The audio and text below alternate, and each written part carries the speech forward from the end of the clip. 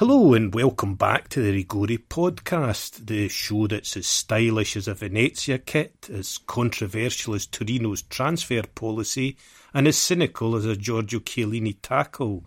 I'm Giancarlo Rinaldi, and I'm the man who's written more words about Italian football than Juve have had soft penalties. And I'm joined, as always, by the man I consider to be the Doge of Venice, my cousin Marco Rinaldi. Marco, how are you? I would like to say fine, but we're recording this just after the Venezia-Genoa game, which I'm sure we'll get to. So, yeah, I've sort of continued from where we were last season in terms of mood. Yeah, I mean, it's a new division, but it's the same old story for Venezia fans. But we'll get to that later. I mean, this season we're going to be jumping back and forward, given the unfortunate demise of Venezia in a Serie A standpoint. We're going to be jumping back and forward between divisions so we can be ill-informed and petty about two divisions for a change. So that's something for people to look forward to. But Serie A came back with a real bang, I think, this weekend, with a lot of goals, a lot of controversy, and above all, I think, a lot of blunders from goalkeepers and defenders. The biggest one, I'll put this one in as my top dog, was in Fiorentina's game, where poor old Radu, fresh from last season, in many people's eyes, handing the title to Milan when he was at Inter, had an equally, if not more, calamitous moment to give Fiorentina a win in the 95th minute. Did you see that one, Marco? I did, yes, I saw that, and it was a pretty horrendous error for a goalkeeper to make, basically jumping up for a cross and falling into his own net. But you got to feel sorry for the guy, given what happened last season as well. I do wonder with keepers, do you ever get over something like that? You know, especially last season's error, which did in some ways cost Inter the title. It must always be playing at the back of your mind, and then when a second error like that occurs, you know, you've got to think the defenders in front of him won't have a lot of faith in. He's got to be shell-shocked by those kind of errors. I mean, that you're right. That one. I mean, I felt some sympathy for it with this one. It was one of them sort of spiralling. It was a hopeless or a hopeful ball into the box, and it was spiralling. It was clearly just going to drop just under the bar. And I think he was scared maybe of hitting the post, and that it just toppled him backwards into the goal. I mean, and he was only really outdoing Pierluigi Golini for Fiorentina, who not long before had managed to let a corner straight in. You know, I mean, it would give credit perhaps to the guy that took the corner to spot that he was off his line, but nonetheless, you like to think that a goalkeeper should be able to keep one out from the corner flag. So it wasn't a greatly auspicious league debut with Fiorentina for him either. But it came on a weekend, as I say, where there were a number of calamitous things. I mean, I spotted, although I put that in my top spot, I did also notice that De Silvestri put one into his own net against Lazio, which was, you know, highly unfortunate. Again, just banging off him, and then also, you know, just they seem to be Udinese seemed to have a chronicle of errors against Milan, where, you know, they actually went ahead through the man that loves to score against Milan, Rodrigo Becao. I think he's only scored, I think, is it 5 Serie A goals, and 3 of them have been against Milan. So guess who else he scored against, James? I'm going to go a wild guess here and say possibly Venezia. Yeah. Amazing. Of course. So there he goes. So, I mean, it's funny because you feel that. I always feel that the moment a commentator says in the build-up to a game, you know, like, and, you know, the striker's on a long barren run and he hasn't managed one for 26 games, it dates back to, you know, 1873 or something.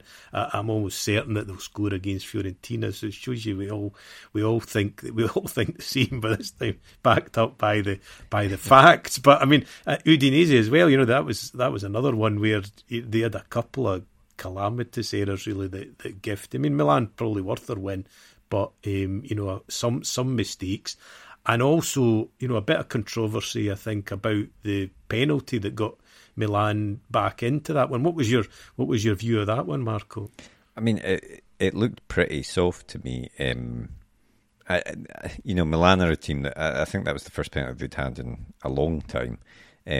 So they'll feel it was justified and that it's about time they got one, which is fair enough, I suppose. But if I was a Udinese fan, I'd feel it was a pretty harsh decision. There didn't seem to be a lot in it. It looked like a sort of man on. It looked like Calabria went on to the man rather than man went on to him. I know it was like it was one of these great trailing leg ones, wasn't it? It was where the first foot that made the tackle didn't seem to make much contact, but the back leg did. And I don't know how he, as you say, it's funny. I think that, I was hearing today, I think that Serie A referees are allegedly going to referee in a more British fashion and let the game flow and not call back these sort of things and the handballs. But let's, we'll not dwell on that one because I don't think it takes the sort of our Diddy Prize for Duff decision of the week. Unfortunately, I think there was a worse one. Do you want to run us through it, Marco? It came in Sampdoria against Atalanta. Yeah, and I think the score was 0-0 at the time, and a ball was played over the top to the right hand side of the box. There is a contact between two players, but didn't look like a foul. Ball's cut back and Caputo scores, and they go to VAR, which is it's meant to be a clear and obvious error that you go to VAR for. And when you look at the replay, it's hard to see any error, never mind a clear and obvious error. Like I say, there was contact between the two players, but it didn't look like a foul. Football is a contact sport. It almost looked like the Atalanta player was sort of falling back into the Samp. I can't remember who the players were, but it was a ridiculous decision, frankly. No, I felt that as well. I watched it from a number of angles, and it was one where, an arm was sort of up. Yeah, but it didn't appear to make any contact with maybe with his shoulder, certainly not with his face, and then. It was the classic. It looked to me like the classic optimistic tumble that Italian defenders often take in the hope that they're going to get a free kick. I've made a mess of this. I'd better fall over. And here this time, incredibly, if it had been the referee that had given it, then that was one thing. But for them to go to replay and give it, and then as you say, it was early in the game. Who knows how things might have unfolded exactly the same, but Atalanta then go on and win the game, so you'd have to feel aggrieved if you're a Samp fan who, on first evidence, early evidence, look like they're going to have a tough season again. Then they'd be wanting to get at least a point out of a game like that, and an early goal would have given them a foothold to do that. Whereas VAR's intervened. But I suspect it's probably not to be the first, it is the first, but it won't be the last time that we're discussing this season, because we spent forever doing it last season as well, and it doesn't seem to have changed. As I say, this lighter touch or whatever is not in evidence as far as I could see. And as you say, Mark, we're just starting this recording again on the Sunday night after games have finished. We'll get to Serie B in a minute, but in Serie A it was a chance to clap eyes on Roma and see if they were the real deal. Now, I know you were obviously otherwise occupied, but what have you thought of Roma's transfer policy this summer and the players that they've brought in? Do you think they can make a real... It's a lot of points to make up. I think there's 25 points off the... Yeah. But do you think they can be title contenders genuinely this season? I don't know about title contenders, but I definitely think they've improved a lot. I think the signings that they've made have been good signings, and I think, especially with someone like Mourinho, it can be that sort of second season where his ideas start to properly be taken in by the squad and everything, and he's clearly he's building his own squad now around the players that were there. So I think they will be improved this season. I didn't see the game tonight, so I don't know how good or bad they were tonight, but to me, although there is a big gap in the points to make up, I don't actually think there's a huge step to make for any of these teams to be at the level of Milan or Inter, really. But that's me putting on my slightly depressed about Serie A. Yeah, well, although I think Milan made up a pretty big gap last season from the previous season as well, so it shows it can be done. As you see, I watched. Well, I'd one eye on that game and one eye on the Venezia game tonight. Which wasn't straightforward. But it looked. Roma looked decent. They didn't look brilliant, but then Salerno, not to bring back more bad memories for you, but it's not an easy place to go and get a result. Or it's not an easy place to go, as it turned out for Venezia. But it's not an easy place to go and get a result. They got a result, and they certainly, when they're bringing on Wijnaldum and Matic, you think, well, it was a kind of they didn't overly impressed. They didn't play beautiful football, but then I think that's not what you expect really from a Mourinho team. But they did get the job done, and so that I think he has got a team right enough that can get the job done. And as you say, the level you're aiming to be probably to win the title in Italy is it's certainly not as high as winning a Champions League, so maybe the gap can be bridged. So tonight I thought was a stepping stone to that. You couldn't judge them this early, but they avoided a potential banana skin. They looked pretty solid, and there's a lot of chat. It's funny, if you speak to Juventus fans, they would say, they'll never win it with Dybala. He's not a leader.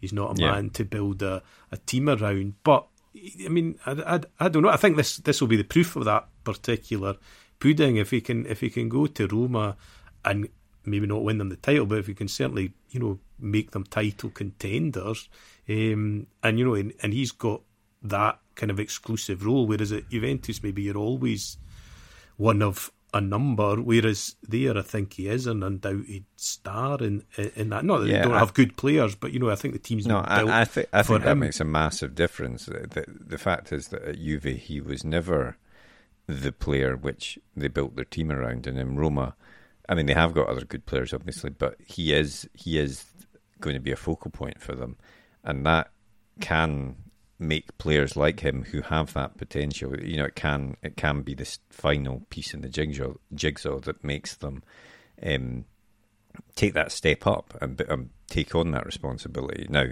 as you say, we don't know if he will or not, but I think, to me, out of all the clubs he was linked with, I think this was his best move, because I think, at Inter, he would again been one of many.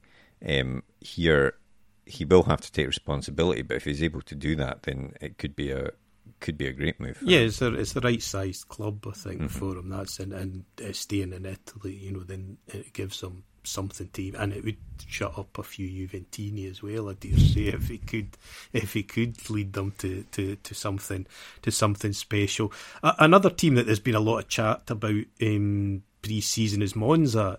People excited to see them coming up. They've spent a fair bit of money, and we got the treat of seeing Galliani and Berlusconi back in the stands again. I have to say, an advantage, speaking as a baldy man, that Galliani looks exactly the same as he did 30 years ago when he was at Milan. Berlusconi, you can see that some work's been done. It's not quite, he's looking a bit more frail. The days of Bunga Bunga maybe behind him. But when I saw Galliani's face when they as the crowd panned to the crowd to show his face, it was like going back in time. But it didn't get off to a great start for them. I don't know if you saw any of that game at all, Marco, but the highlight for me was, I don't know if it's possible to score a thunder bastard from 1 yard out, but in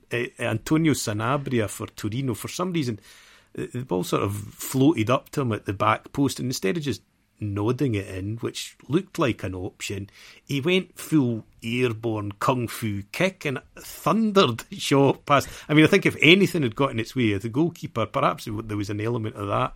He wanted to put the wind up the Monza goalie. I don't know, but and it was interesting because I thought it was interesting because Torino have had a tormented summer, which I alluded to in the intro there. Obviously, the bust up between their coach and one of the backroom staff, and then they've lost just about every good player. Well, not every good player, but they've lost key players in the likes of Bremer and Belotti or whatever, and yet they were.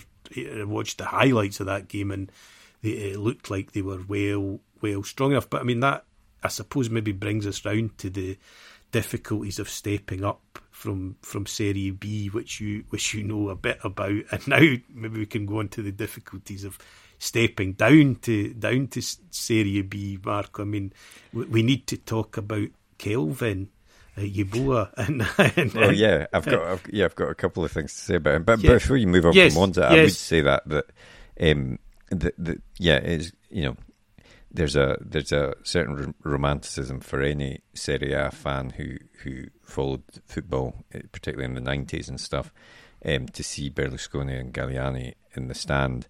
But I think no matter who the club is, that step up is a bigger step than it appears. And if you don't pretty much make wholesale changes, then it can be pretty difficult to find your footing in Serie A. Now, Galliani's obviously an expert in terms of knowing the sorts of players you need and all this sort of stuff, but he's trying to build a team to stay up. At least I know I think he said that isn't the goal. The goal is to get into Europe or something. But I mean, initially they'll have to try and stay up, and it's never going to be easy. But it'll be interesting to see how they progress during the season. But Venezia. Obviously, we're playing Genoa tonight in Serie B. Genoa are the favourites for the division, and Venezia had 13 players out with COVID in midweek in the cup, so they all recovered, but how fully they recovered, who knows? But so it was a bit of an unknown thing going into the game, and I have to say the first half it looked like we were suffering from something because Genoa were pretty dominant and deservedly took a lead. But the second half, I thought we had a bit more fight. We made some changes. For a start, we didn't play our left-back Haps at left wing like we had in the first half, and took off Tasman and stuff, which is always a good move. It looked like it might be hopeful, but then, as you said, Kelvin Yeboah popped up in the 87th minute, which for anyone that followed Venezia last season, it'll be a familiar thing that we let in a goal late in a game to condemn ourselves. And the frustrating thing about him as well is that we're losing Aramu to Genoa, and I think he had been linked with us in some way in terms of that deal, but we decided to not go for him, annoyingly, and of course he then scores the winner against us. And then to top it all off, we managed to equalise in the 94th minute, but VAR rules it out. Fairly, it has to be said, Chernigoi was offside, but you had that moment of thinking that maybe this time it would be different. It's the hope that kills you, Marco. It's the hope that kills you. And I mean, we were discussing before we came on, we can only hope that Chernigoy's yellow card that he got for celebrating a goal that now no longer exists, it will be rescinded as well, because he took his top off in excitement at scoring what looked like a late equaliser. I watched some of the game. The one thing I wanted to ask you, Marco, was what's the Penzo pitch? What's up with that? Have they been letting them practice with their gondolas on it or something? It looked terrible. Where I don't remember it being, or as the groundsman just taking the huff after getting relegated. I don't know. Is it because of the heat that's been over the summer? Maybe I'm not that. sure. Yeah, maybe that. Right enough. But I don't know. I thought to sort of offer an assessment of where we are and what is in store. I was hoping to see more of a change from last season.